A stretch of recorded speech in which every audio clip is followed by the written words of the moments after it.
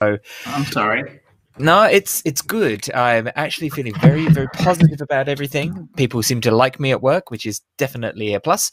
And Time for everything, I suppose. yeah, I know. It's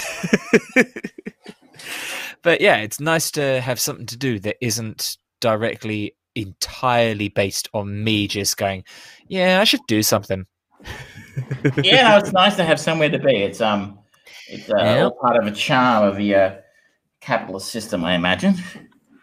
That is so true. But, if things keep progressing as they have, retail will potentially be open end of next week or maybe even earlier if Dan Andrews is to be believed. And who knows about that? He's a politician. Never trust a politician. I don't know if it's a case of belief. It's a case of what's happening between now and then.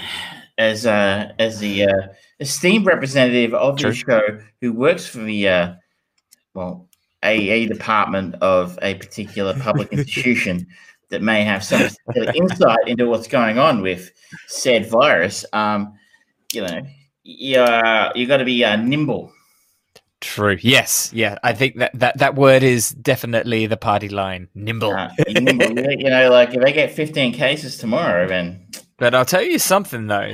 I've been working in Doncaster Shopping Centre Monday and Tuesday, and I've been in Eastland today. And every single day that I've been in those shopping centres, the stores that have got the lines at the door, barbers and hairdressers. Well, the first time I've opened for a number of months, so I know a number of people who've sort of said the same thing and sort of gone, "Oh, I can get a haircut." It's so strange that they've gone to like, oh yeah, the first thing that I need to do is get myself looking pretty.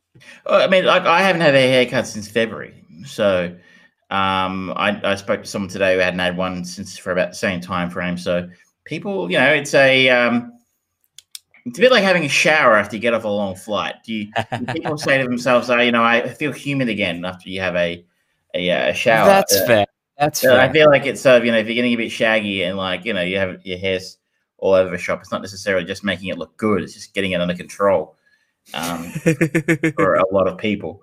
So yeah, it's a privilege, I guess, but it's one nonetheless a lot of people have missed, I imagine. Yeah, I reckon so. And it's I guess it's that simple thing of the first step of self-care, I suppose. Well, it's surprising, the little things that can make people feel better about themselves. I mean, there are a lot of people out there who like wearing nice clothes. Dressing up. I mean, I literally hate it. Like, regular viewers will be shocked to see, to hear this, but I absolutely hate wearing shirts and suits and pants. I hate wearing formal clothes, and I know it's something you're supposed to do, but I don't like it, so I don't do it. Unless I'm getting paid. If I'm being paid, I'll do it. That is true. It is the uniform for payment. I've heard it called the business burqa, and I like that. Yeah, I think that's fair. But there are a lot of people out there who really like it. So this is yet another thing. Like, people, once stuff opens again, they can get dressed up and go places. Yeah, it's going to be a big thing for a lot of people. For me and you, I imagine, just when cinemas reopen.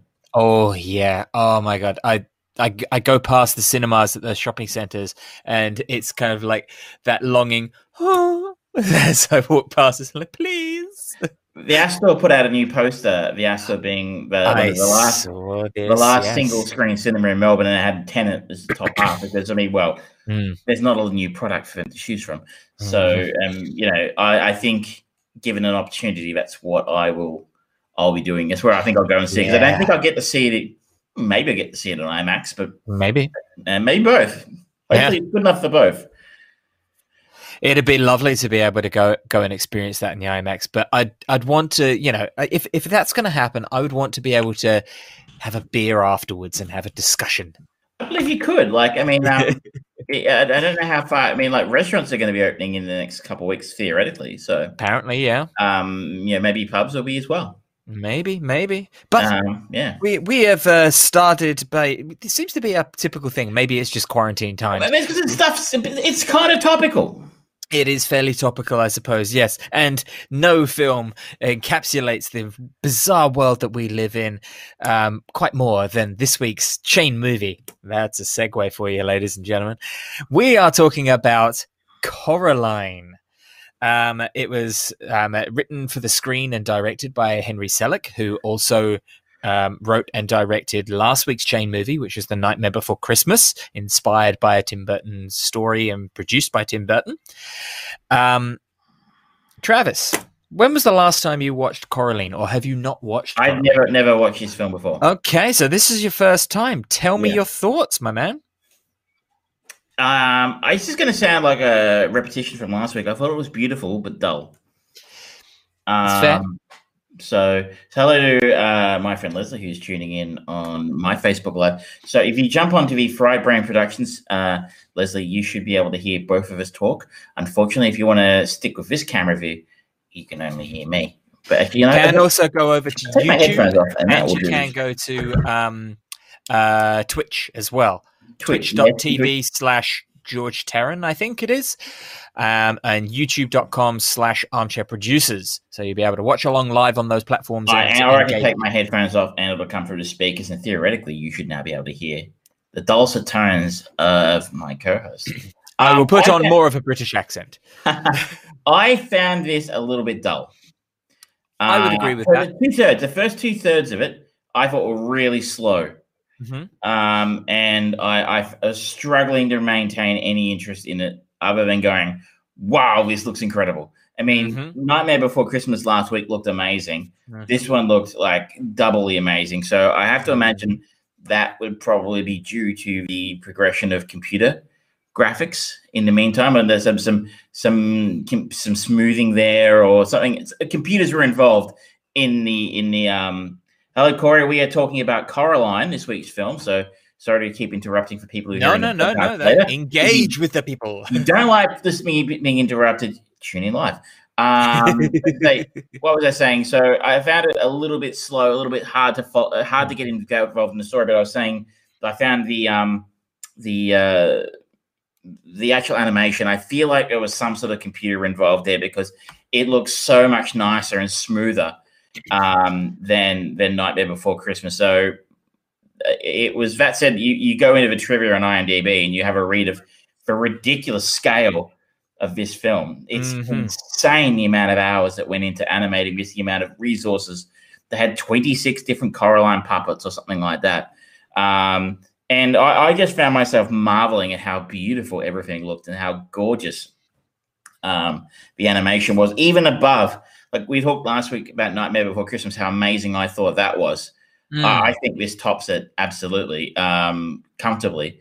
And it was just like some of the scenes, like I think the scene in the theater where we're over the dogs, and it was just amazing. But at the same time, I kind of found it hard to engage with the story a great deal or care about what was going on until they finally got a little bit more interesting in the third act. We should probably take a step back here. So if people are out there who are, we always do this, so of course. If you haven't seen Coraline like I have, and you just think it's that film of the puppets, an adventurous 11-year-old girl finds another world, this strangely idealized version of her frustrating home, but it has sinister secrets. That about sums it up. We have the young girl, Coraline, who finds a door in her home, the wall of her new home. At night, it opens up and takes her to a parallel world to her own where her neglectful mother and father are actually doting, loving parents, and it's quite a seductive proposition for her. And as they start to she starts to spend more time there, that her other mother and father start to encourage her to stay, and in doing so, she has to sew buttons to her eyes. The actual other mother and father have buttons for eyes. Everyone in that world seems to have buttons for eyes, and so despite them looking a bit sinister, they don't quite match. But as things start to go on, she starts to get the odd hint here and there that things maybe aren't what they seem. So I guess that traditional careful what you wish for, sort of undertone, you might just get it. So I was being a curmudgeonly bastard, like always, before I started getting back into the mechanics of it. I found it a little slow and a little bit difficult to buy into, and I guess where I landed is why I think I was having a little trouble really engaging for story. Was I'm not sure exactly what the actual target audience of this is. I feel like on the one hand, this is aimed at a significantly part of it. At least the first two thirds, I felt like were really would match a very young audience. Yeah. Someone significantly younger than me. Whereas the last act, no way would I let a kid near this. Like, it got really scary, like, not for a young audience. So I kind of like, so where I started really engaging is where I feel like the film really stepped up and started actually serving me some content targeted at adults, whereas the first two thirds of it I felt like maybe keep the kids happy. Yeah, I definitely feel I agree with you. This is a definite feast for the eyes. The amount of animation going on all at once when Coraline is going through the garden and things like that, it's insane. The visuals, the fact that Nightmare Before Christmas was a very bleak and gloomy and very pallid kind of color tone throughout the whole thing, except when you get to Christmas Land, where it's a bit more bright, but even then it's still using a lot of dark and light versus color and volumetric kind of cinematography. This one, it's just really in your face. They go, yep, we know how to use modern day technology infinitely better to make this look stunning. It's lit amazing. I don't know whether they use higher quality cameras or something like that, but I totally agree with you. The animation is more fluid.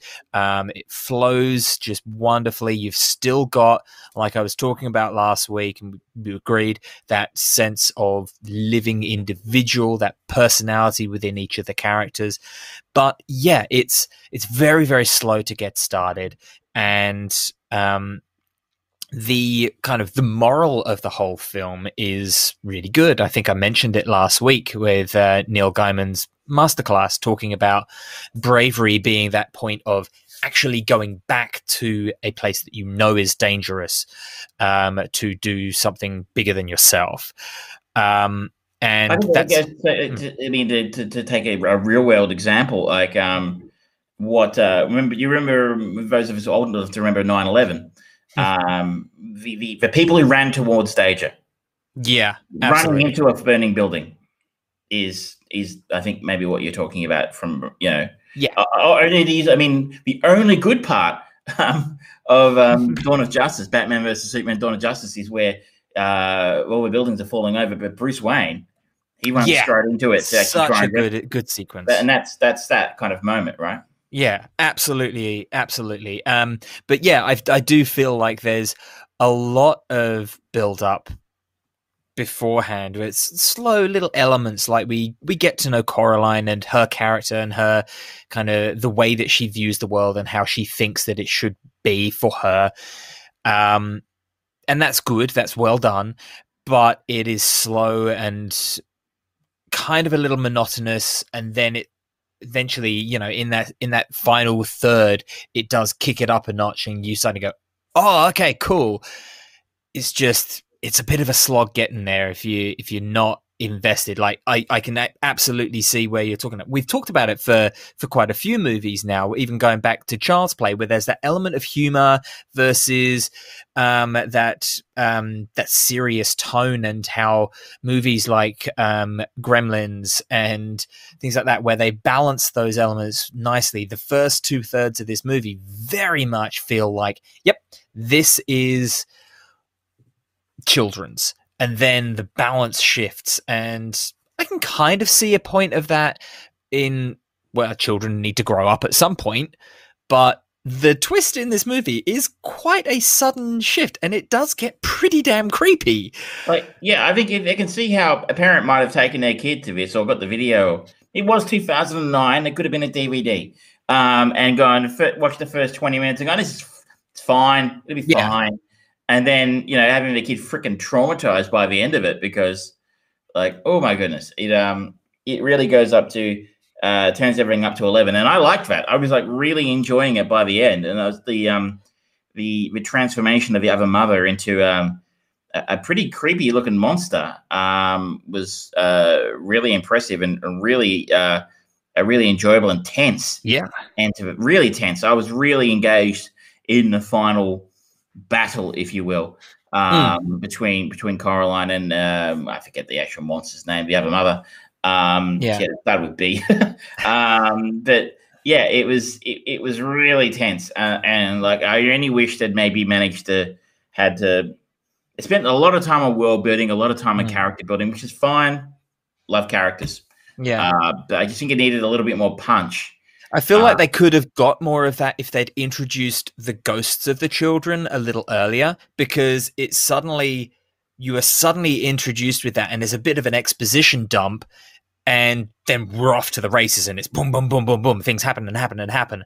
And if they had kind of just put a bit more of suggestion of that coming through, or a bit of introduction to it, that would have been, I think that would have been a good way to just speed that first half and 2/3 up a little bit more and make it a little bit more engaging. But have you read the novel? No, but I am going to get it on Audible because Neil Gaiman does the narration for all his own books, and he's very, very good. I am curious to see how close it sticks to the source material, because a lot of Neil Gaiman's adaptations, when you look at Stardust or American Gods, Neverwhere, the iterations that have been of that, they do stray quite a bit from the source material in what I feel are kind of key ways. Never in necessarily the same kind of, there's this very typical Neil Gaiman thing that he does that just doesn't translate to TVs, but it's I don't know, they always twist it, and I'll be curious to see what they kept in, what they added from the difference between the book and the movie. I know the character of Webby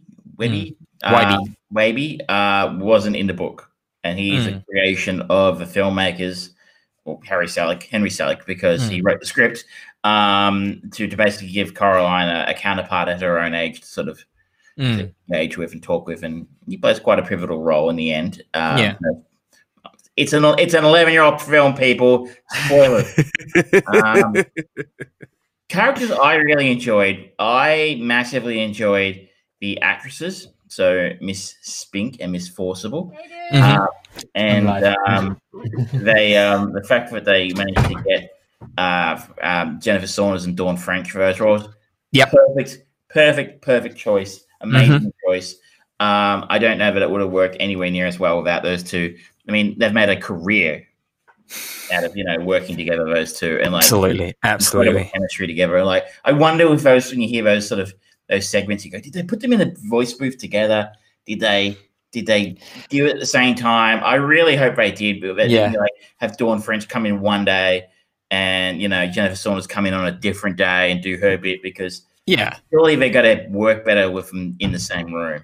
Yeah, absolutely. I really liked Keith David's work as the cat. Keith David was going to call it as well. He's so freaking cool. Yeah, he absolutely nails that, the quite a quintessential cat characteristic of that smooth and cool movement, but also, I'm better than you kind of attitude.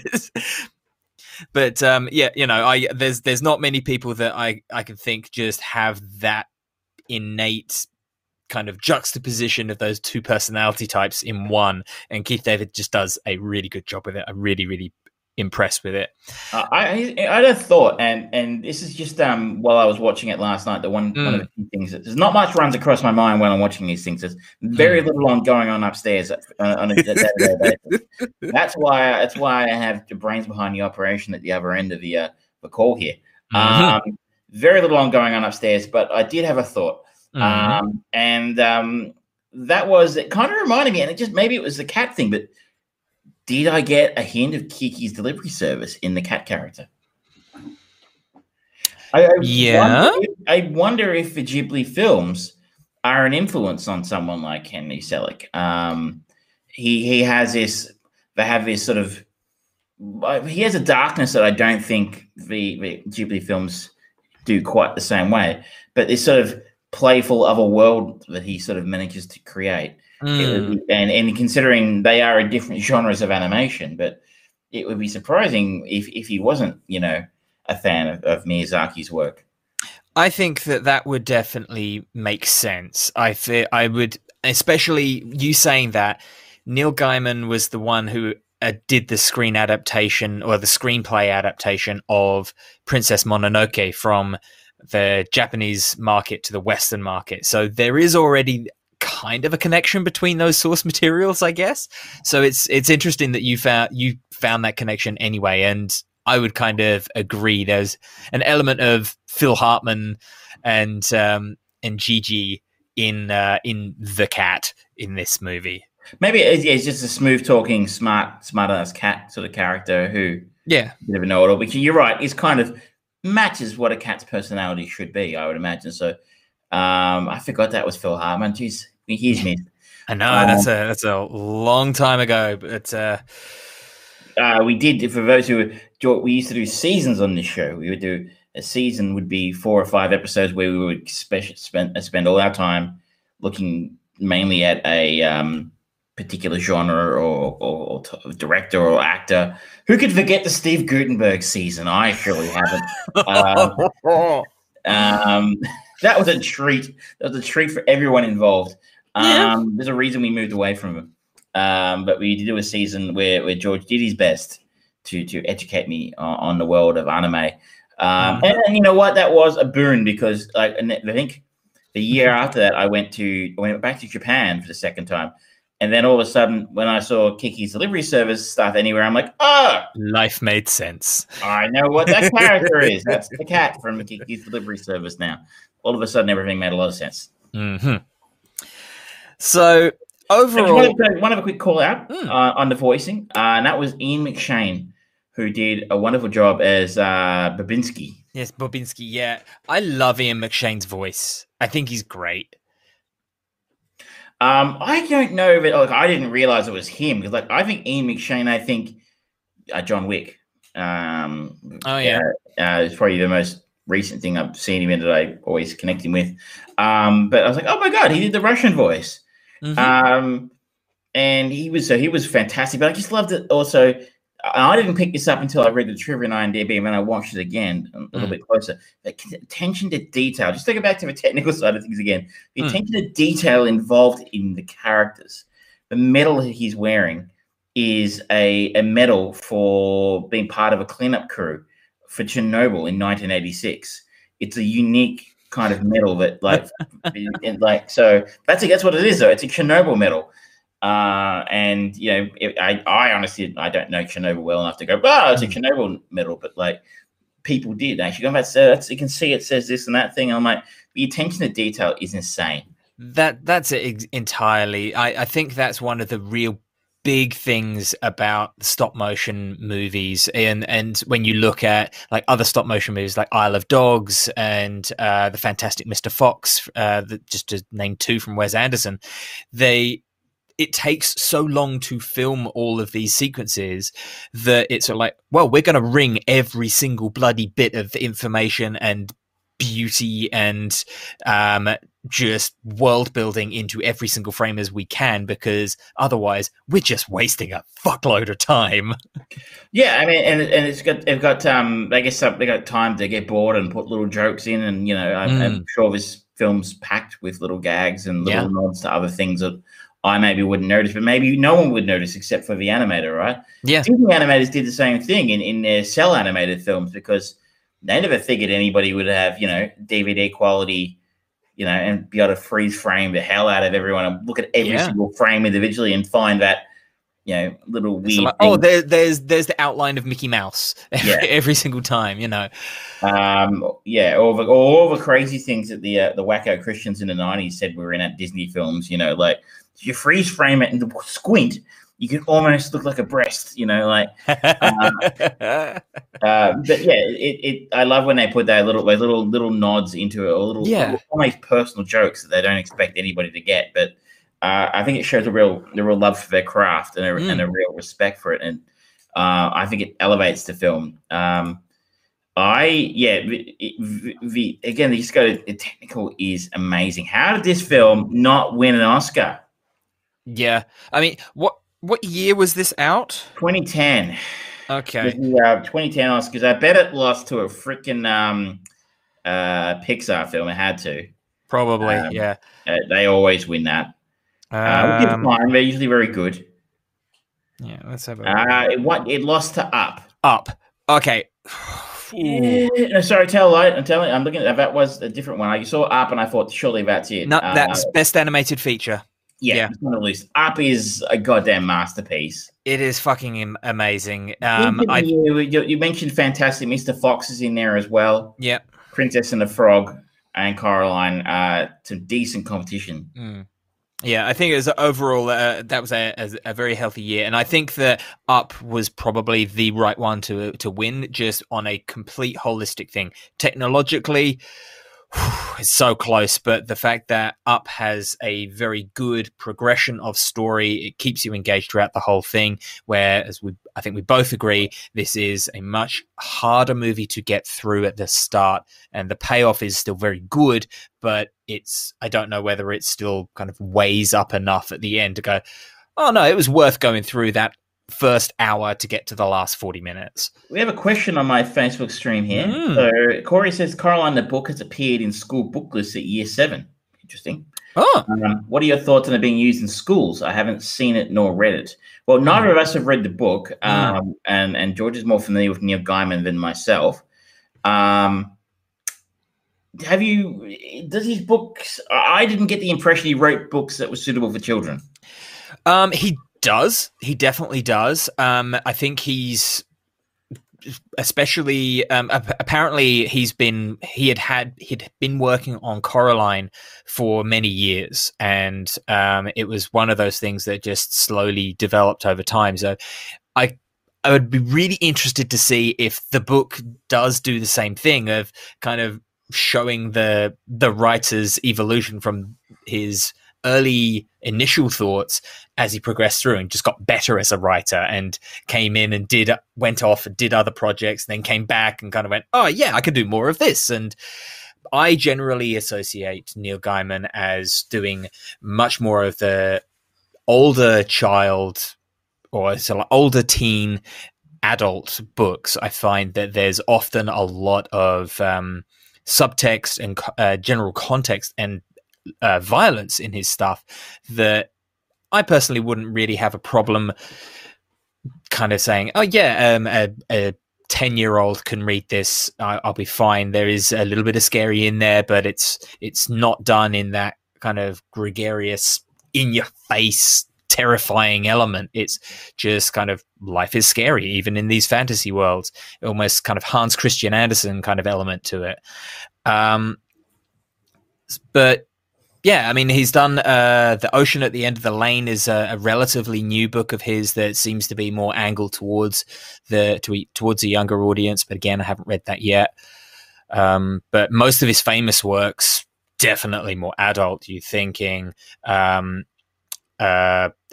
Gods, even Stardust to a certain degree. It's got a very kind of adult feel to it.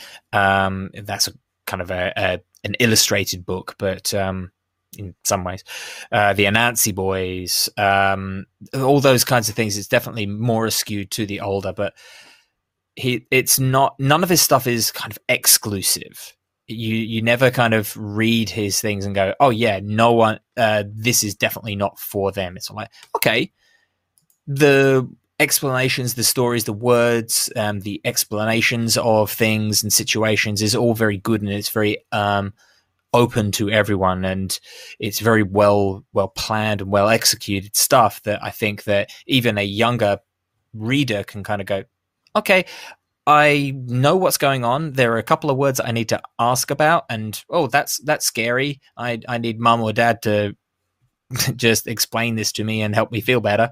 But I don't think there's out and out terror. Corey says she would imagine they would receive a film after they read the novel. I think that would be a logical. I reckon so. Logical movement. You know, I don't know. I don't run English classes. I think it'd probably turn into an exercise to go, well, give me a critical analysis of the differences between the book and the film and why did they do it and stuff. I don't know. This film would probably be. It would be probably okay, I think, for a year 7. So at 13, 14, I would say for a set.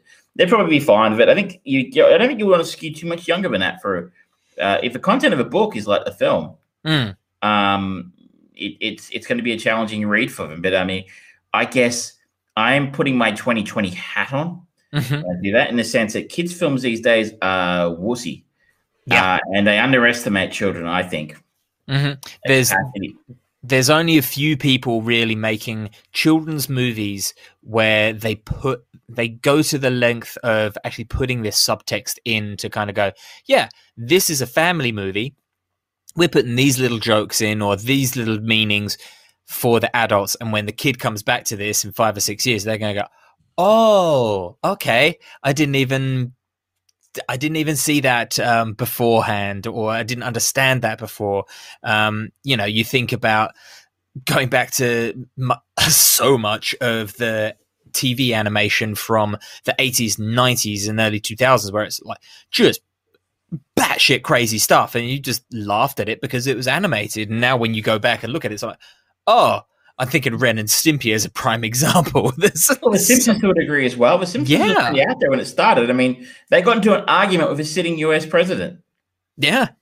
I mean, it's that kind of thing. But then you think about movies now and you think, I don't know, the Trolls movies, they're not exactly gunning for thought-provoking animation. There's going, oh yeah, we're just making a bright-colored animated movie that parents can just sit their child in front of and have an hour and a half away from being a parent.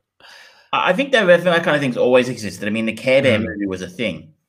I think there was a My Little Pony movie. Care Bear movie's on the list for my throwback podcast. I'm looking forward to that one. Now I think that if you're going to do that, you've got to complement it with gummy bears, man. The whole point behind that podcast is films I saw when I was young and enjoyed. I don't remember a Gummy Bears movie. Yeah, there was one. It was I think it was made for TV. I don't think it got a cinema release. Yeah.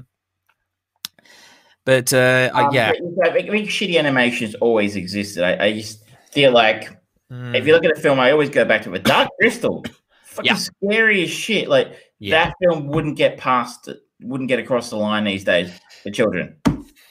I really don't. I don't think that it would be made.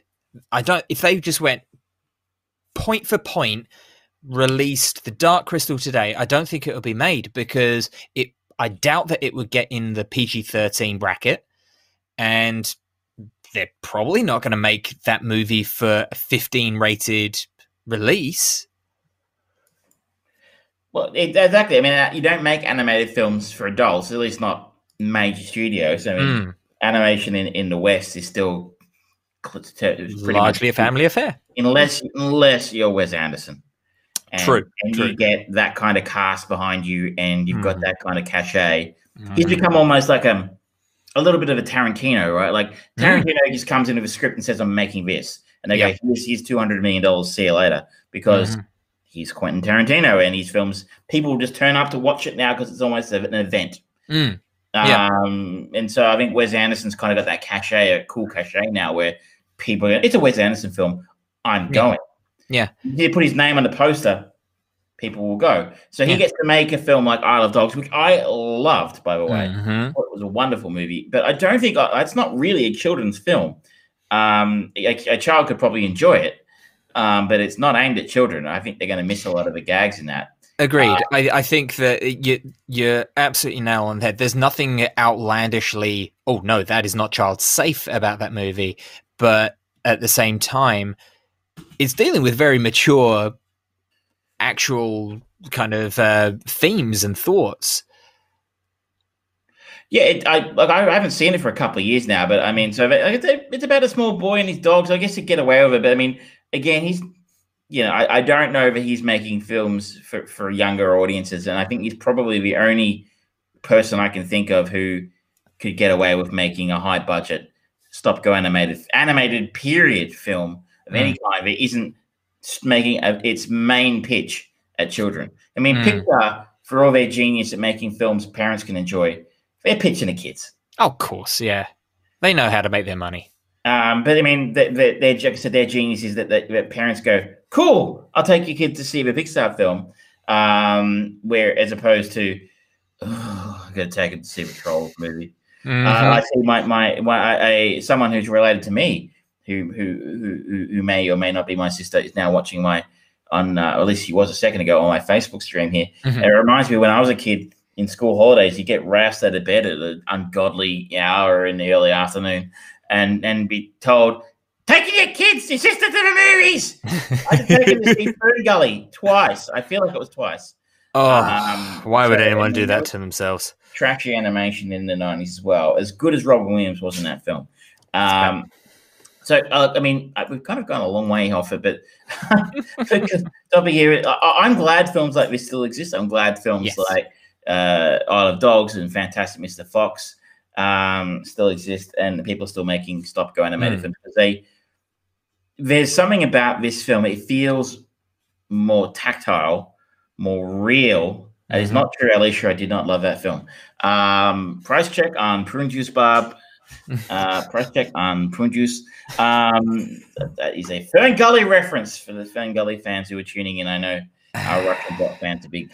I was going to say, something more tactile or real about. I have a dog licking my feet. Go ahead, get away with it. Tactile or real about the stop-go animated film, or a film like Coraline, which was just gorgeous. So, like, it didn't feel. I mean, you never forget you're looking at something animated, even when you see something as amazing as Pixar. Yeah. But this, you could almost believe that they were real.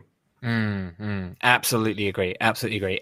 I've got to say, have you watched Kubo and the Two Strings? I haven't. I know I should. It just looks kind of boring. It's so good. Even just on a technical level, opening of that movie is, that famous Japanese painting of the giant wave? Yeah. They essentially recreate that with stop motion animation, and it is breathtaking. Absolutely breathtaking. I hear only good things about it, so maybe I get to it at some point. But I mean, it doesn't scream to me. Well, that's all right.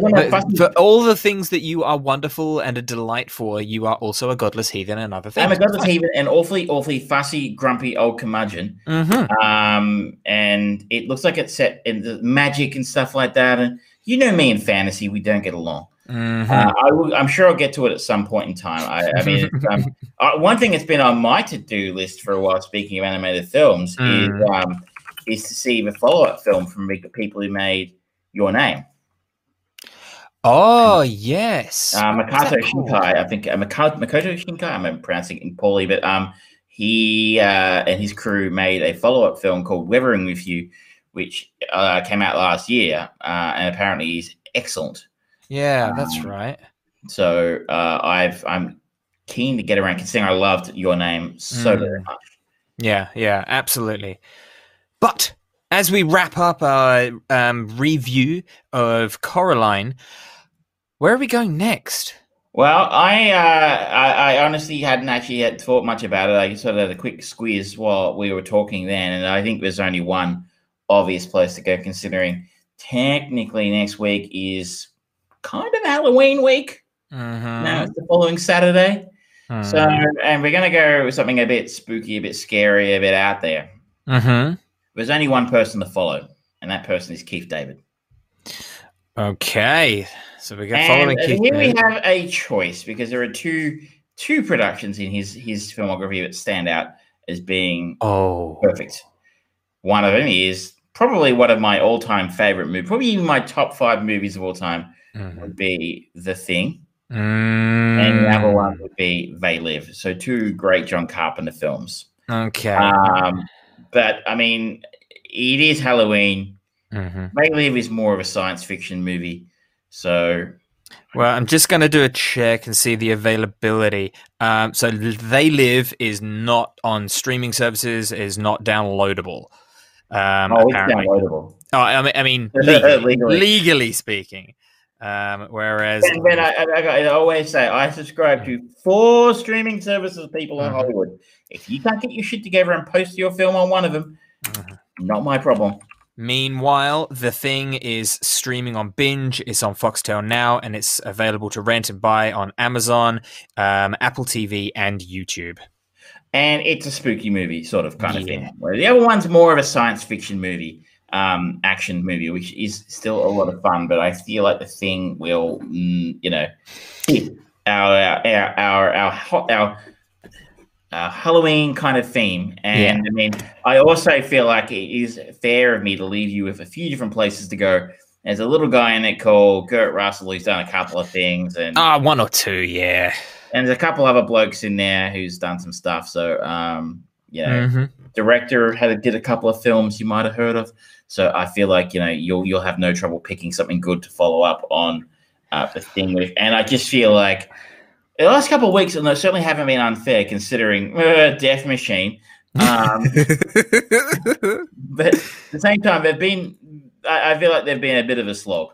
I'm going to get shut. Calling A Nightmare Before Christmas a slog. I didn't love it, but I mean, it's certainly not my bread and butter. Whereas The Thing, I think we both know what we're going to get with this one. Okay, so I have a request. Can I be in control of the next 2? I think we can live with that. Cool, because I know exactly where I'm going in that case. You got a thing you want to do. That's cool. Yeah. I'm getting the keys to the castle. The Thing. By the way, this is the 1982 film, not the 2011 sequel, reboot, piece of shit. Prequel, sequel, garbage. And it is not the original Howard Hawks, the thing that came from another world. I would like to actually come to the defense of the more recent The Thing, because it's not a bad movie. It is just utterly unnecessary. Completely. Sorry, I couldn't make it through. I couldn't make it more than half an hour into it. I just hated every minute of it. It was not good for me. I really hated it. And I guess part of it is when someone does attacks their film onto something you really enjoy, some of your favorites, and they sort of trying to sort of swim along in its wake. It's got a very high bar to cross. I mean, like when we saw Blade Runner a couple of years ago. Yeah. I mean, I think we walked out of the cinema and George said, "You hated that, didn't you?" Like, no, I actually really liked that. The bar was set super high for Blade Runner 2049, and fortunately for everyone involved, Denis Villeneuve cleared it comfortably. When you're going to tack your product onto a film as good as the original Thing, the bar is just so freaking high, and you're never going to clear it. Yeah, absolutely. And they didn't come close for me. I mean, when at least if they're shooting for the moon, you're still going to get some kind of flight going, perhaps. But like I said, and you get a release. The biggest problem is it's basically a remake of The Thing, but they are setting it as, oh, this is a prequel. This is what happened at the Swedish base, and like, what? No, part of the compelling thing of The Thing is that we don't know that, and it's not explained straight away why there's people shooting at a dog that's running through the snow. It's just an intriguing MacGuffin moment, and they didn't need to do it. It's unnecessary. It's a little bit like I always said the Star Wars prequels were going to be a difficult and uphill battle to end that well, because we all know how it ends. Yeah. Right? Yeah. There's no mystery about Anakin. What's going to happen at the end of Return of the Jedi? Always people like, what's going to happen to Vader? What's Luke going to do? Is he, like so many unanswered questions. All those questions are answered. Yeah, we know exactly who Anakin turns out to be and what he turns out to be. So it's always going to be a bit of a downer at the end of Episode 3. So I wasn't surprised. Well, I don't think anyone's surprised considering the quality of the first two. But before that, I was like, how are they going to make this good? When you know what with a prequel, when you know what comes afterwards, it's a difficult task. But the thing next week, you will hear us. It'll be a love fest next week, is because that film. Yeah, I think we both enjoy it. Yeah, it's arguably my favorite live action movie. That it shares that position with, I think, 5 movies, and they vary depending on my mood. But yeah, it's phenomenal. So that is enough on what's happening next week. Now, I want to know, do you want to talk about one or two of your viewing pleasures for the past week? I could talk about one or two. Mm-hmm. What are you going to talk about, my man? So I don't know if you got to it, but the new series of Brave New World came out on Friday, I believe. And it is on Stan here in Australia. So if you are in another country, eventually when this is released, it's a Showtime production, I think. It's a Peacock production. So you just Google it, I guess, find out where it's showing in your local neighborhood Stan in Australia. So this is based on the Aldous Huxley book. Kind of a mythically one of the most important books of the 20th century. I don't think I'm talking out of school by saying that. It's in, people will be, it's 1984 or it's Brave New World. They're kind of this dystopian fiction. And there's an argument, like a lot of people go, hey, we're living in 1984. And you kind of like, I've seen arguments say that Huxley's book is maybe more accurate. That's for a different podcast. For those who haven't read Brave New World, shame on you. Get around to it. In a utopia whose perfection hinges upon control of monogamy and privacy, members of a collective begin to question the rules, putting their regimented society on a collision course with forbidden love and revolution. So this is a rather interesting cast. As we sort of kick off, I don't recognize any of these people until we get sort of outside a little bit deeper into the show. So eventually we meet John the Savage, played by Alden Ehrenreich. Notable, of course, for playing Han Solo in Solo movie. And just to go back for those who don't watch or listen regularly, I thought he was really good in the Solo in a very poor movie. I thought he did a really good job as Han Solo. Actually, it was really solid. If it in a better film, he would have done. I think Alden Ehrenreich is a very good actor. He's been in a lot of kind of stinkers, but his performances in them have always been solid, if not teetering on the point of, he could almost save this movie. Well, I mean, this is his first credit since Solo 2 years ago. So I think it's fair to say that film didn't do his career any favors, which is a shame because, as I said, it's not his fault that film sucked. That goes to Ron Howard and Kathleen Kennedy. Demi Moore pops up in this, and I'm going, hang on, is Demi Moore? And in a really really interesting little role for her, and quite a big name. Those are probably the two names faces you'll instantly go, yeah, know them. The others are also young, good-looking folk who are on the up and coming. We have Jessica Brown Finlay. You might recognize was in an episode of Black Mirror. If you're a big fan of Black Mirror like me, she plays Lenny in The Crown. So we are introduced to this world where it's a little bit like Gattaca in parts, where people aren't really born anymore. They are sort of gestated, if you will. Almost everyone sort of artificially created rather than through, conception and then being born. And everyone they have a very clear caste system from alpha plus to alpha to beta plus to beta, right down to epsilon, I think was the bottom one. And we meet Lenny in The Crown, who's sort of our protagonist, and she's being told off by her boss, Bernard Marx, played by Harry Lloyd, who looks like a name I should remember, but I don't think I've seen him in anything. And he's basically telling her off for having a monogamous relationship. And it's not like he's her boyfriend or anything. He's like her boss or something. And he's telling her off for having a monogamous relationship. Oh, that's where Harry Lloyd is probably most famous for. He played Daenerys' brother in Game of Thrones. As the universal rule on this show is, if someone is in a production and looks like they should be somebody, and they go, I don't know who that guy is, they were on Game of Thrones. That's what happens. Yep. Especially if they're British.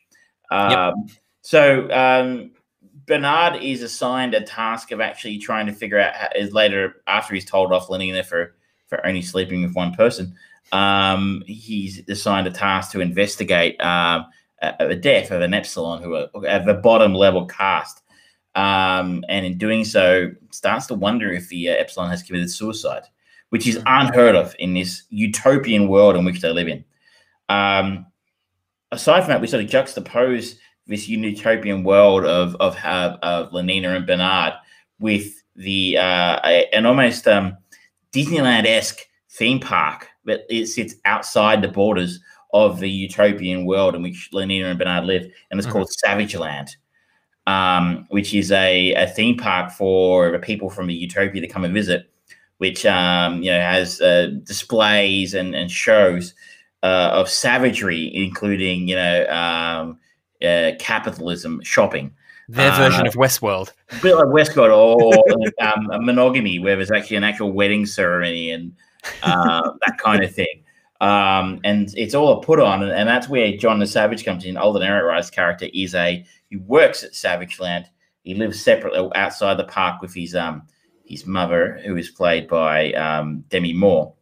And he sort of ramped, what do you call keelhauled into helping with a sort of an ongoing revolutionary group who are sort of trying to use the park to make a political statement about being used as their lives and their way of life being used as an amusement for the people from the utopian world.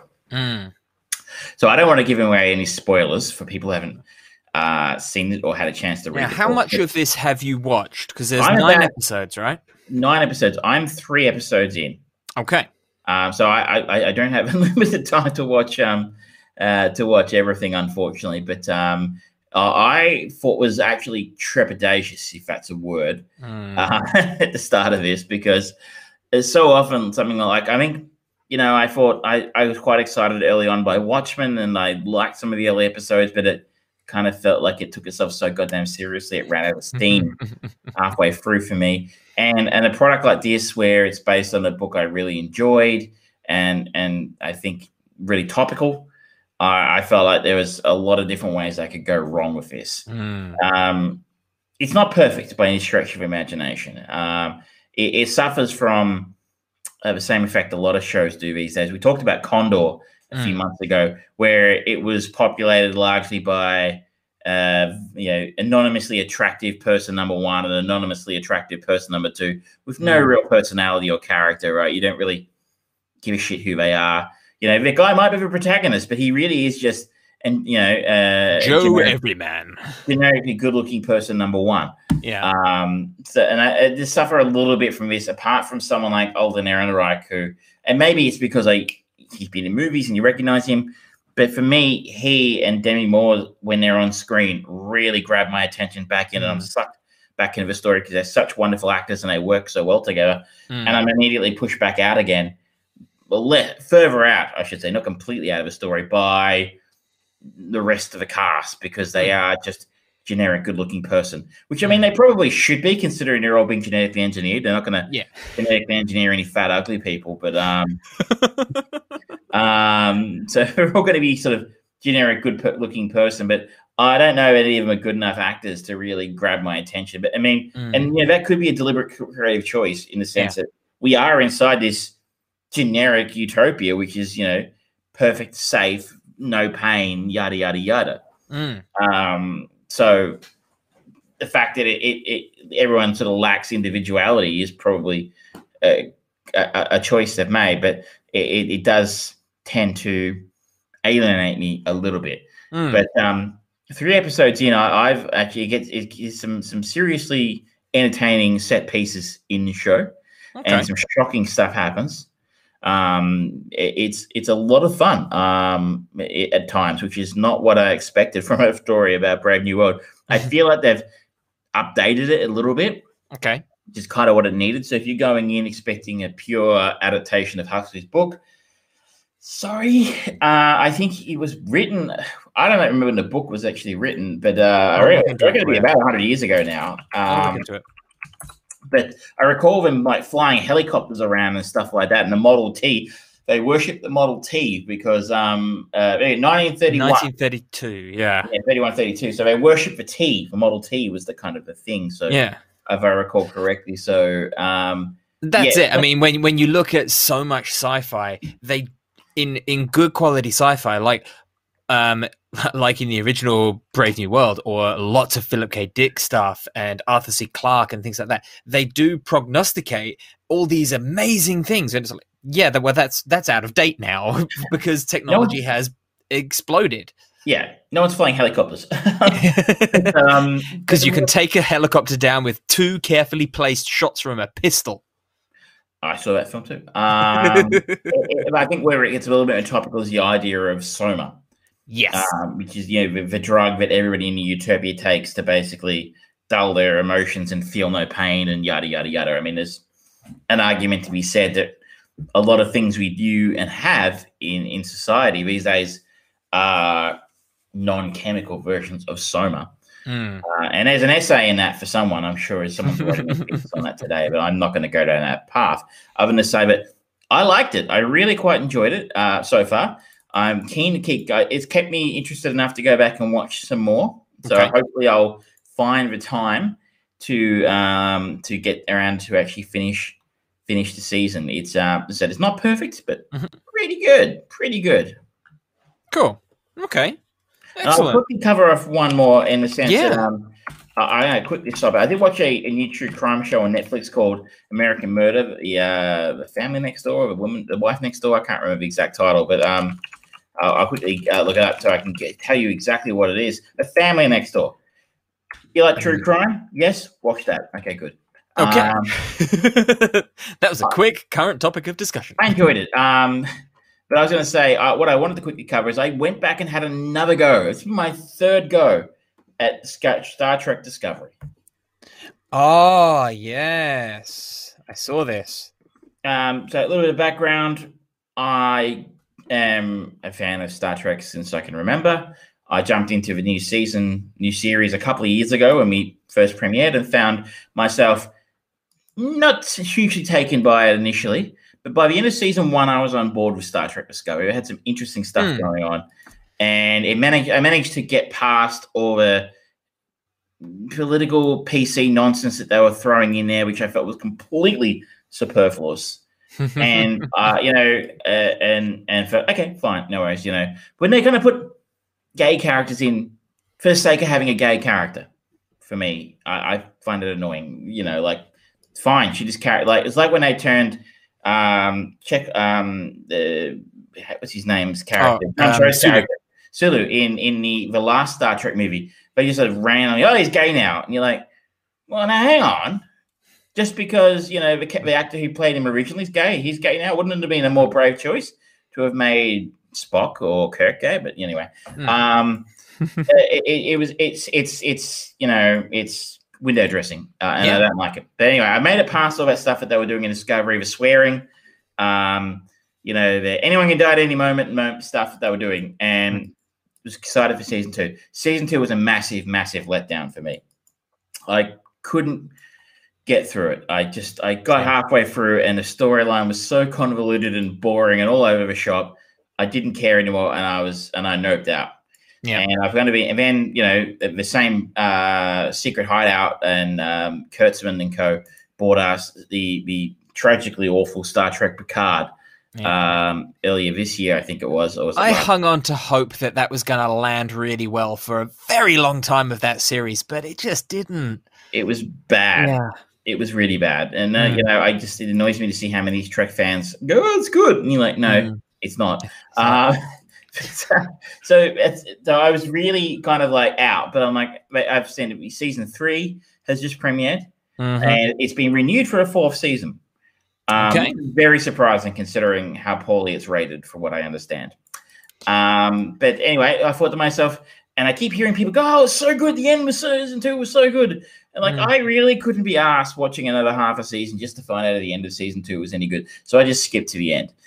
So take that caveat. It probably wasn't the ideal way to watch it, but the end of season 2 it really wasn't ideal because a whole bunch of stuff's going on. There's like they've got some sort of data on the computer that somebody called the Control or something are trying to get off them, and they try to blow up the ship to get rid of the data, but the data won't let them blow up the ship, so they have to go for a ridiculous. I just got Galaxy Quest in my head now. it's yeah. Why would they even put that here? Yeah. Well, it's difficult to take it seriously. It takes itself very seriously.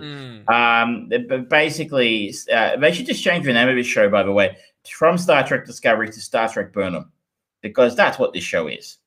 Like, I think the real strength of Star Trek in the past was its ensemble cast. You know, like we had in Next Gen, we had Picard and Riker, who were probably Picard for sure was probably the main character, being the captain. But there would be whole episodes where he would not do a whole lot, and you'd be all about, Geordi and Data going on an adventure, or heaven forbid Troy doing something, because they were the worst episodes. But they actually, and I guess the problem for me is that the seasons now, Star Trek Discovery is designed to have a season-long arc, and it's all about what Burnham does. So Burnham has to build a time suit and then like jump into the future to take the Discovery into the future, so that the data that's on it can't be used by these nefarious groups in the past. So it actually they travel to like 1,000 years into the future to actually escape from these people who are trying to hunt them down, which is a nifty idea,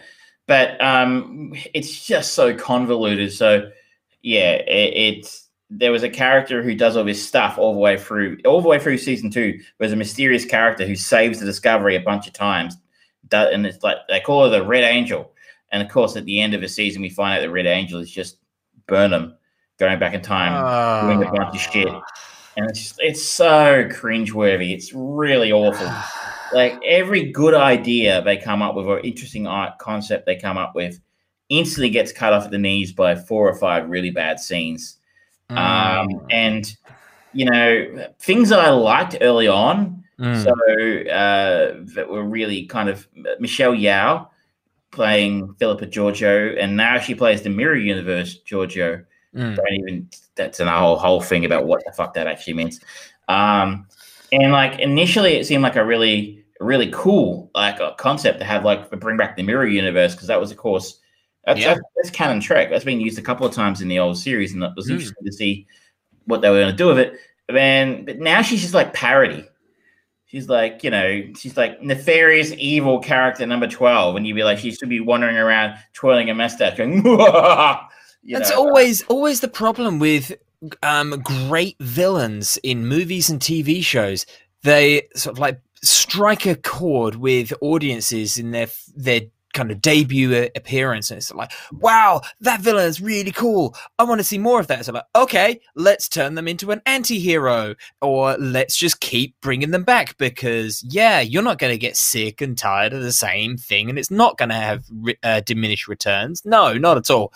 It always happens. Loki is generally regarded as one of the very best villains in the MCU, and now he's fucking joke, and it's detrimental to Tom Hiddleston as an actor, and it, going back and seeing him as the kind of the hidden villain in Thor and the villain of the first Avengers movie, where he's actually an interesting and competent foil for the heroes.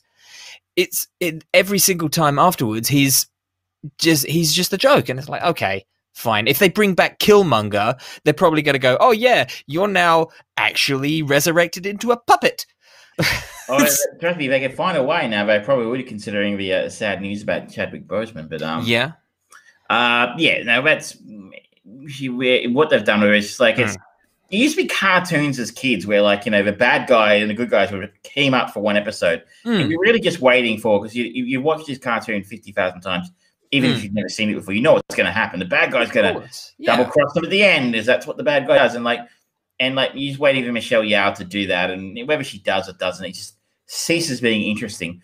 And again, huge caveat next to the whole thing is I didn't miss a giant chunk of episodes in the middle of that season, because I just couldn't stomach it anymore. So the two-parter to finish season 2 and then they scoot forward in time to do something. Spoilers, guys, but I mean, it's been out for a year if you were going to watch it. And that they were ever going to not get away. And it started season 3, which I did watch. I think I did finish. I think I did finish the first episode of season 3. It took me a couple of sittings because it was also very annoying. It's a little better. It was basically Michael Burnham crash lands on a planet. In doing so, she crashes into someone's spaceship and survives, which is a nifty trick. And cripples his spaceship. And then they, need to again. So basically, they recreate Enemy Mine. I don't know what that is. That's actually a surprisingly good movie where a human and an alien that have been in a war. Basically, they have to work through their own difficulties and the war and the segregation between the two of them in order to survive. It's actually surprisingly good. Yeah, it's a little bit like that. Essentially, she now needs this guy's help to figure out. She can't contact Discovery. I mean, Discovery's come through to the time through as well. She now needs this guy's help to figure out. She can't contact Discovery. I mean, Discovery's come through to the time through as well, and she can't contact him. She needs his help to do that. He's pissed at her because she fucked up his ship.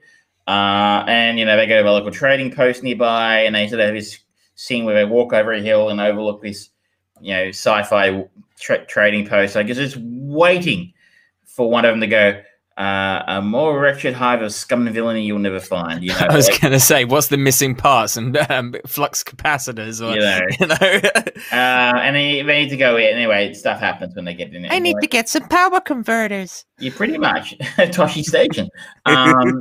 It's just like, yeah, okay, fine. It's not terrible. It's just not good, though. Like, I mean, if Star Trek Picard had been like this and every episode was all about Picard and only about Picard, I would have been fine with that because that was on the poster. It said Star Trek Picard. Yeah, I'm signing up for that. I want to see him doing stuff. I don't want to.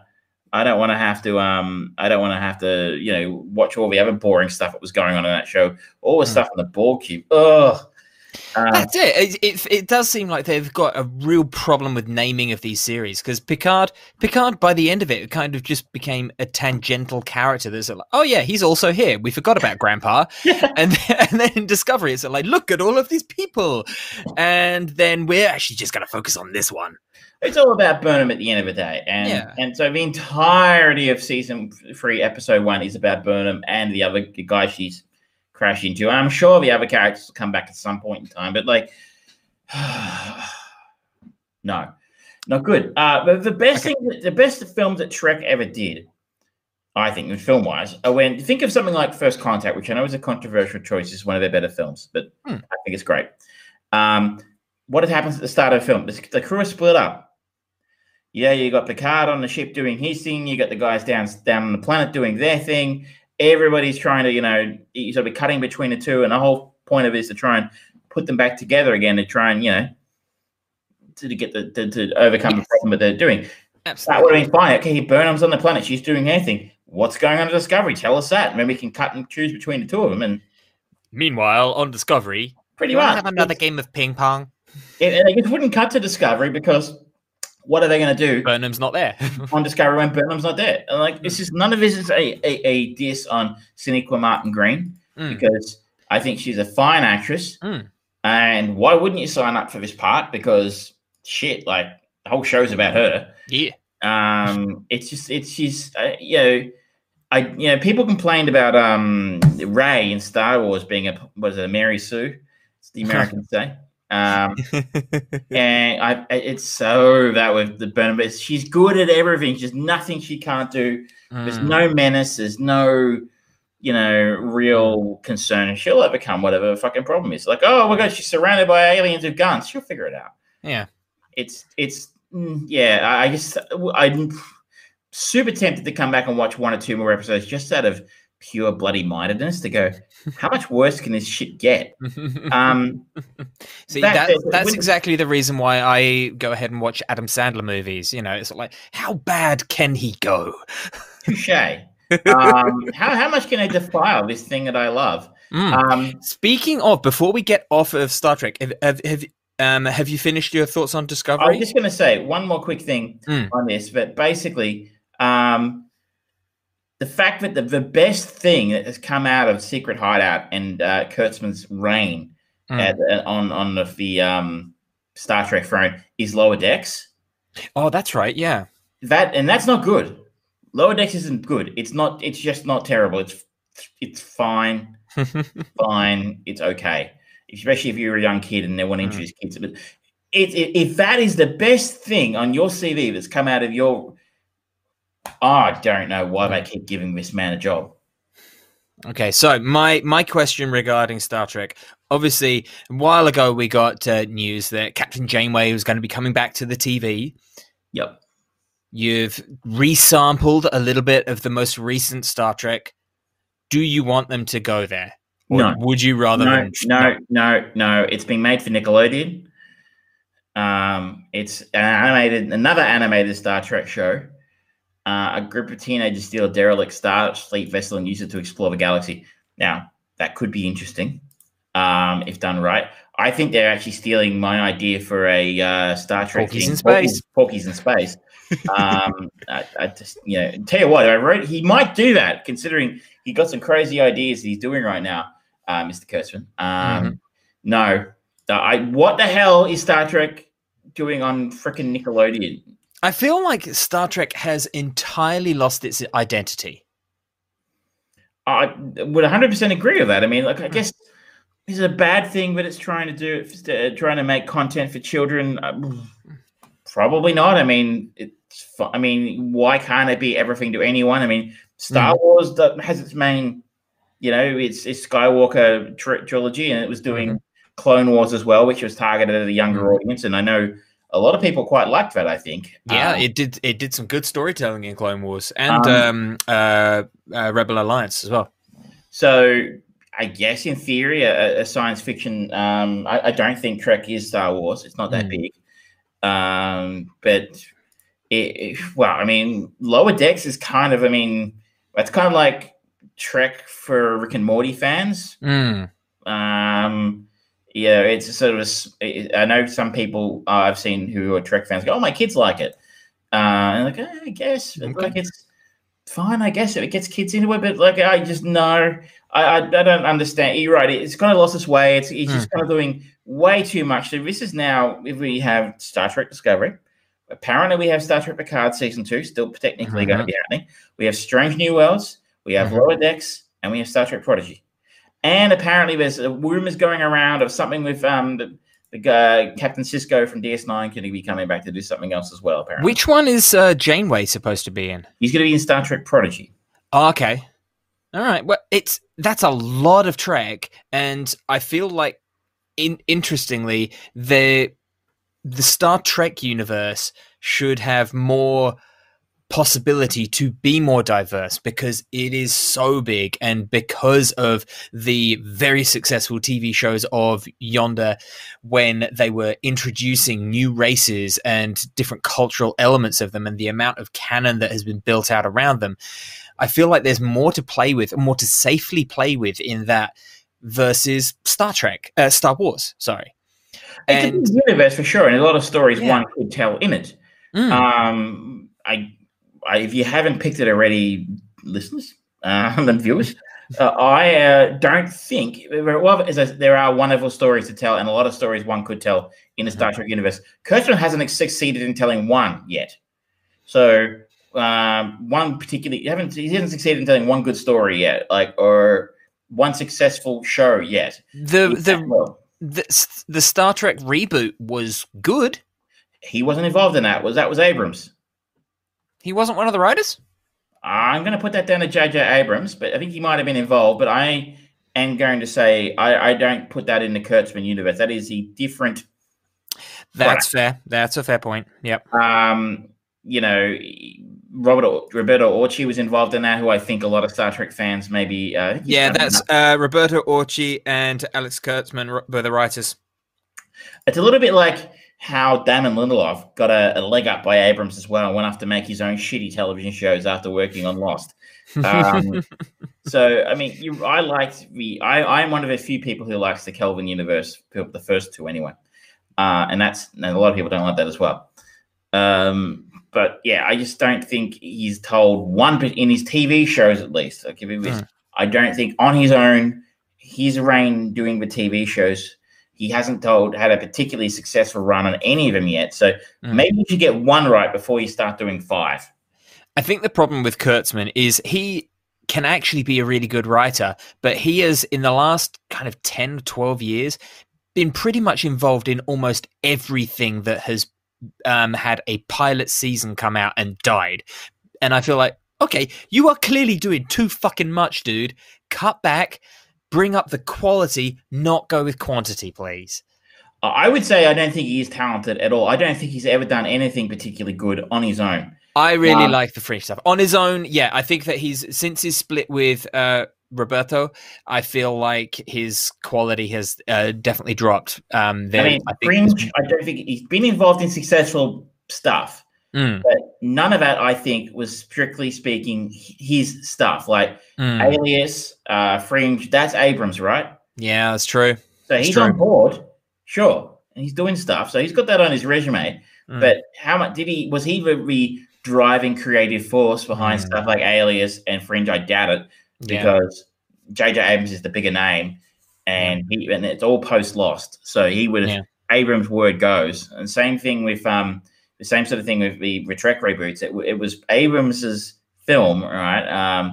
He was just along for the ride. Yeah. And other than that, when the stuff he's been singularly responsible for is stuff like The Island, The Mummy, The Amazing Spider-Man 2, Now You See Me 2. I mean, everything he's done has middling at best.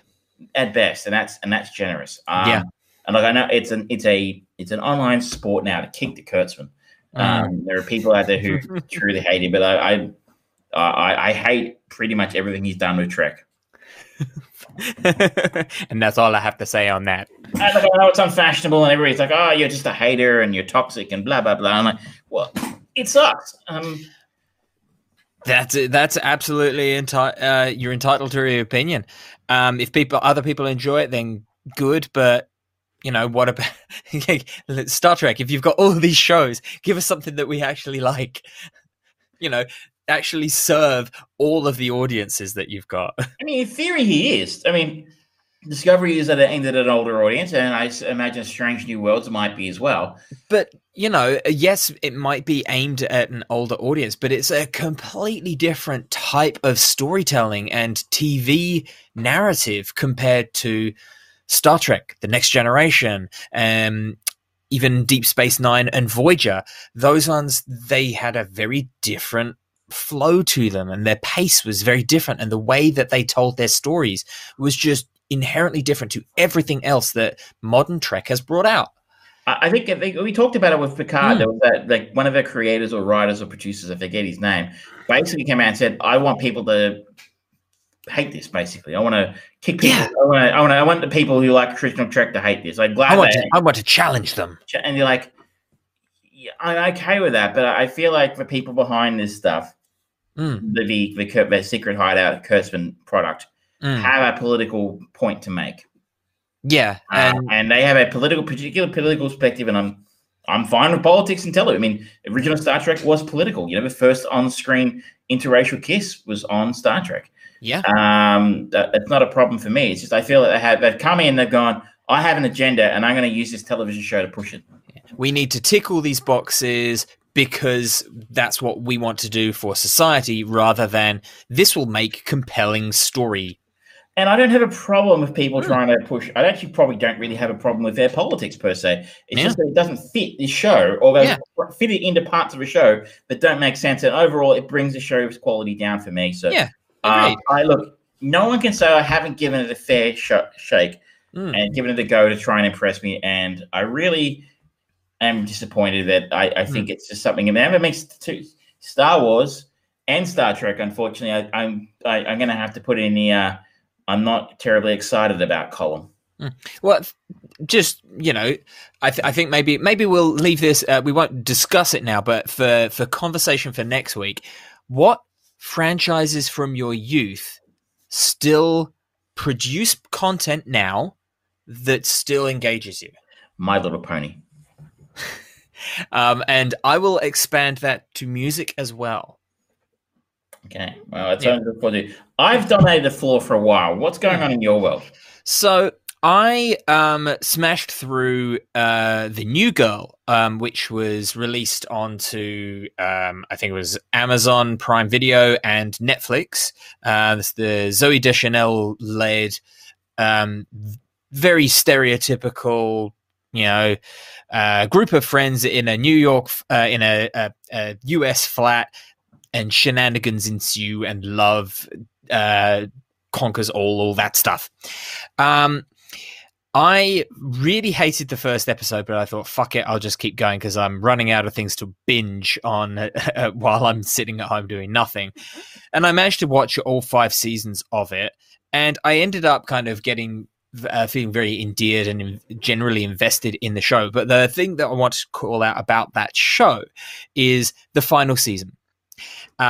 Because it relates to another final season which finally got released. So seasons 1 to 4, it's your very typical kind of generally Friends template of a sitcom about friends living together and romantic connections building, breaking apart, building, and all that stuff. What they do interesting in the final season is they do a jump cut to 3 years later, and it actually makes it a very interesting, compelling thing because all of the characters, they have written the characters and developed them, and they've had this time away. So it's not just a rehash final series. So like, oh, it's a fond farewell for all these characters, so we've just got to tie off all the loose ends. It's like, no, we're going to give you different things for that final season. It's not a rehash or so like, remember when we did this? Well, like even something as great as Seinfeld, that was their final episode, was just a giant clip show. Yeah, and I hate that kind of stuff.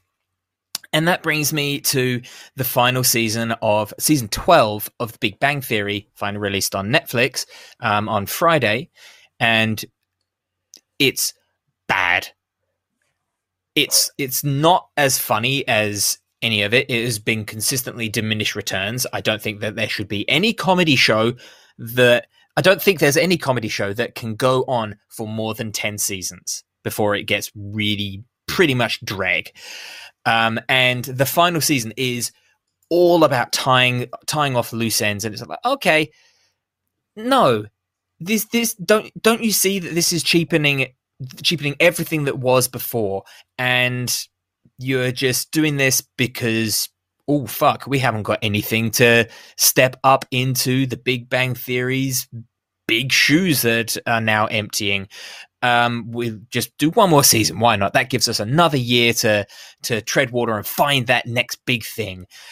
And it's really fucking annoying. Moving on to my actual topic of discussion is Brooklyn Nine-Nine. Now, this is a show that has been kicked out of into the cold by, I think, 2 different production companies after like 4 or 5 seasons. It was on one network in the US, then it got picked up by another one for the next couple, then it got was going to be cancelled, and then Netflix have picked it up. And the first 6 seasons of Brooklyn Nine-Nine, led by Andy Samberg, with the other big name that you'll know in it is Terry Crews. And I started watching it, and it's great.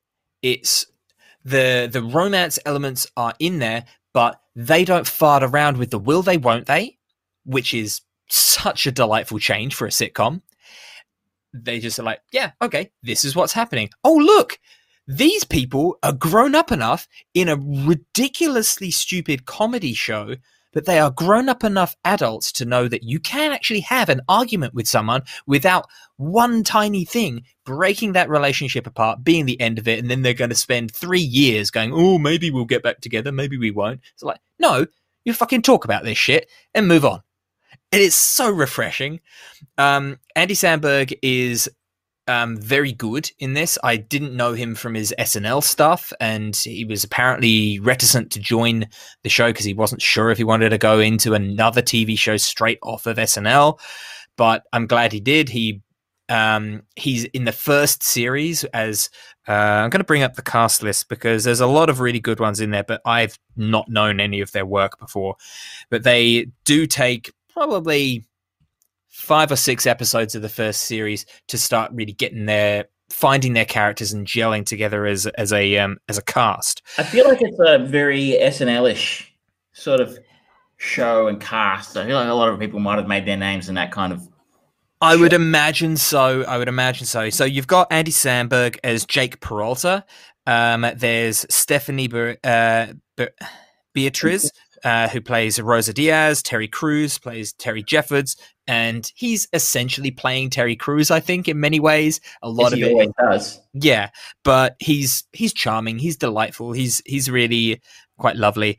Melissa Fumero plays Amy Santiago. Joe Latrulio plays Charles Boyle.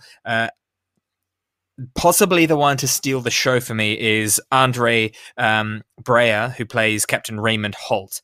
And he is brilliant in that ultimate deadpan, because everything is said in this manner and he doesn't smile and he doesn't do anything, and it's played for jokes so very well. It helps him, and he's actually done a lot of police procedurals before himself. He was on Homicide: Life in the Streets in the 90s, and then he was on again Law and Order. Okay. He actually played those shows are connected, by the way. We're in the same Wolf universe. The guy who made that was his Dick Wolf. Okay. But yeah, he plays that. That's probably where a lot of people maybe would. I recognize him in the commercials for it. Because I'm like, oh, he's the guy from Homicide. Yeah, cool. Because I decided to give Brooklyn Nine-Nine a go because it's actually in the shared universe with The New Girl, because they have a crossover episode. They don't play too much into it. It's just sort of like extended cameos at best in each of those series. But it got me interested enough, and it was just really kind of turn your brain off and laugh at some fun things. So it was really just an enjoyable comedy. If you want something that is not your templated sitcom bullshit that we have been spoon-fed since Friends blew up across the whole globe, it's nice to have something that's irreverent, not trying to be political. It's just all these people clearly really enjoy playing their characters, and it's just great seeing them interact, and they're funny with each other. You can see that they're having a laugh. Apparently, every time they film it as scripted, and then they'll kind of go, okay, we're going to do 2 takes where we can just improv it, and they'll work out what's funniest, and then sort of put together the show based on whether it was the scripted one or an improv one. And I think that lends an air of kind of real humor to it, rather than this kind of very stiff comedy that seems to be produced now. And the other key thing that I wish more shows would do, it doesn't have a laughter track. So it's great. You can actually laugh at things that you feel funny, and you don't suddenly go, oh my God, like watching 3.5 Men or something like that. It's fucking painful. I hate laughter tracks. Don't tell me when to laugh. Okay. I've never had a kind of visceral reaction, but I hate it. It's one of the worst things about Black Books and the IT Crowd. No, those shows are funny on their own. Let me laugh when I want to laugh. And they have their serious moments in this as well, but they never take themselves too seriously. So it's just really, really enjoyable. So it was just a quick talk on that one. And then I'm just going to finish off another quick topic of conversation, because we are going a bit long today. I decided to continue torturing myself in many ways. I thought, you know what? Andy Samberg, I respect him. I watched 6 seasons of his show and I really enjoyed him. I'm going to watch something else. And I've watched a lot of, I've heard his voice in Cloudy with a Chance of Meatballs 1 and 2. And he does the voice of Johnny in the Hotel Transylvania series. But I wanted to see him act. Unfortunately, the only movie that I was able to find straight away was the Adam Sandler movie, That's My Boy. And Have you learned yet? Hey, I take these punches so that other people don't have to. I am a noble soul. That's my boy. Okay, Okay, my boy. So this is the 2012 film. It's so-called comedy, yes. While in his teens, Adam Sandler's Donnie fathered a son, Todd, who Donnie named Han Solo, and raised him as a single parent until Han Solo, Todd, decided to effectively disappear on his 18th birthday. Now, Donnie resurfaces into Todd's life just days before Todd's wedding, looking for $46,000 to pay for his tax, or else he's going to go to prison. And obviously, as the tagline will say, hilarity ensues. Unfortunately, it's not funny. It's gross. It's crap. This is, it's. I don't know what Susan Sarandon's doing. She's got a cameo in this. I think it must be the Andy Samberg Lonely Island connection with Dick in a Box and Mother Lover and that sort of stuff. Because I don't know why else she'd be in this movie. Money. Yeah, maybe. She didn't get divorced recently, did she? I don't know. I think her and Andy Dufresne are still together. Tim Robbins. There we go. But who knows? This movie is just a train wreck.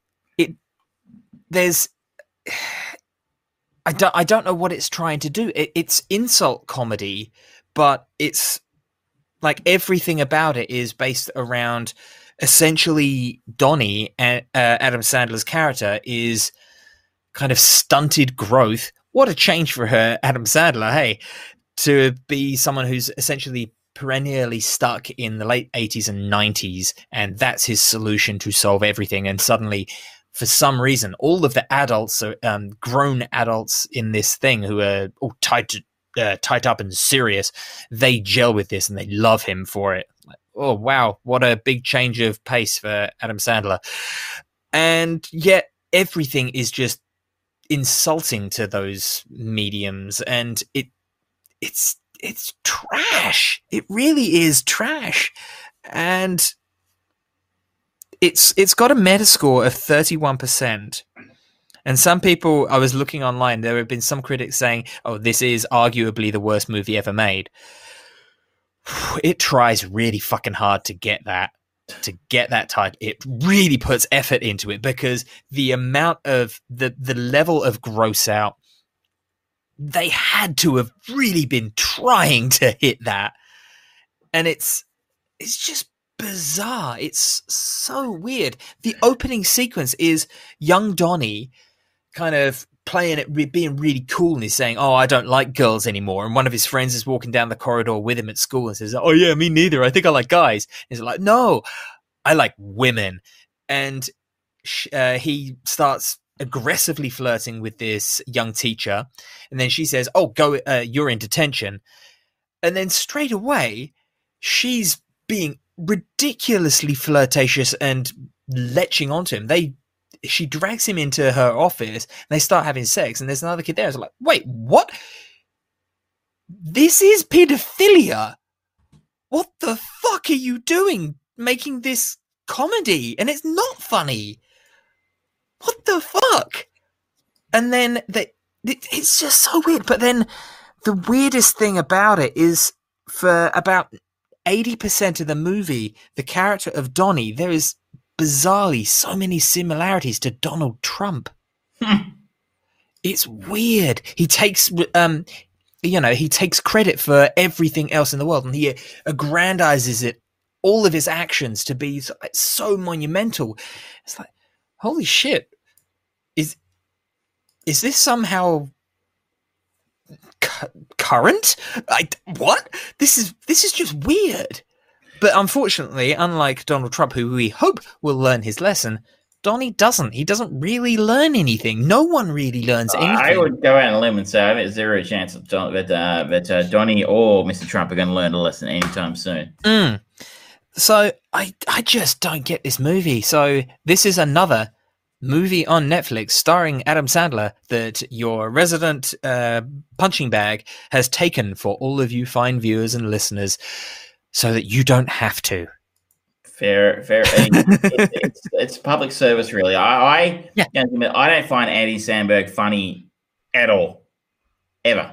In anything he's done, I think he's deeply, deeply unfunny. Other than, I'm going to say, I think Lonely Island's pretty good. Some of their music is actually probably as close as he's ever got to funny, but I don't get. I mean, he's out of an SNL school. I said it before. I've watched SNL quite a lot over the years, and every now and again they'll pull one out of a rabbit out of a hat, and they'll be like the cheeseburger sketch, or the more cowbell sketch. And when you look at the talent of a show, people or Tina Fey doing a Sarah Palin impersonation, I can see Rachel from my house.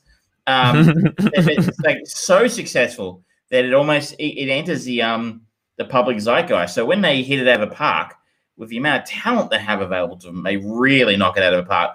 But it's like a 1 in 100. Like every one joke that lands like that, there's 100 awful jokes. Like I know Samberg, he's very successful, and he came from that. I don't get him at all. I've seen him in some of his TV stuff, and his film work he hasn't done a lot of film work, surprisingly. No, and probably. It's surprising considering he's so successful on television.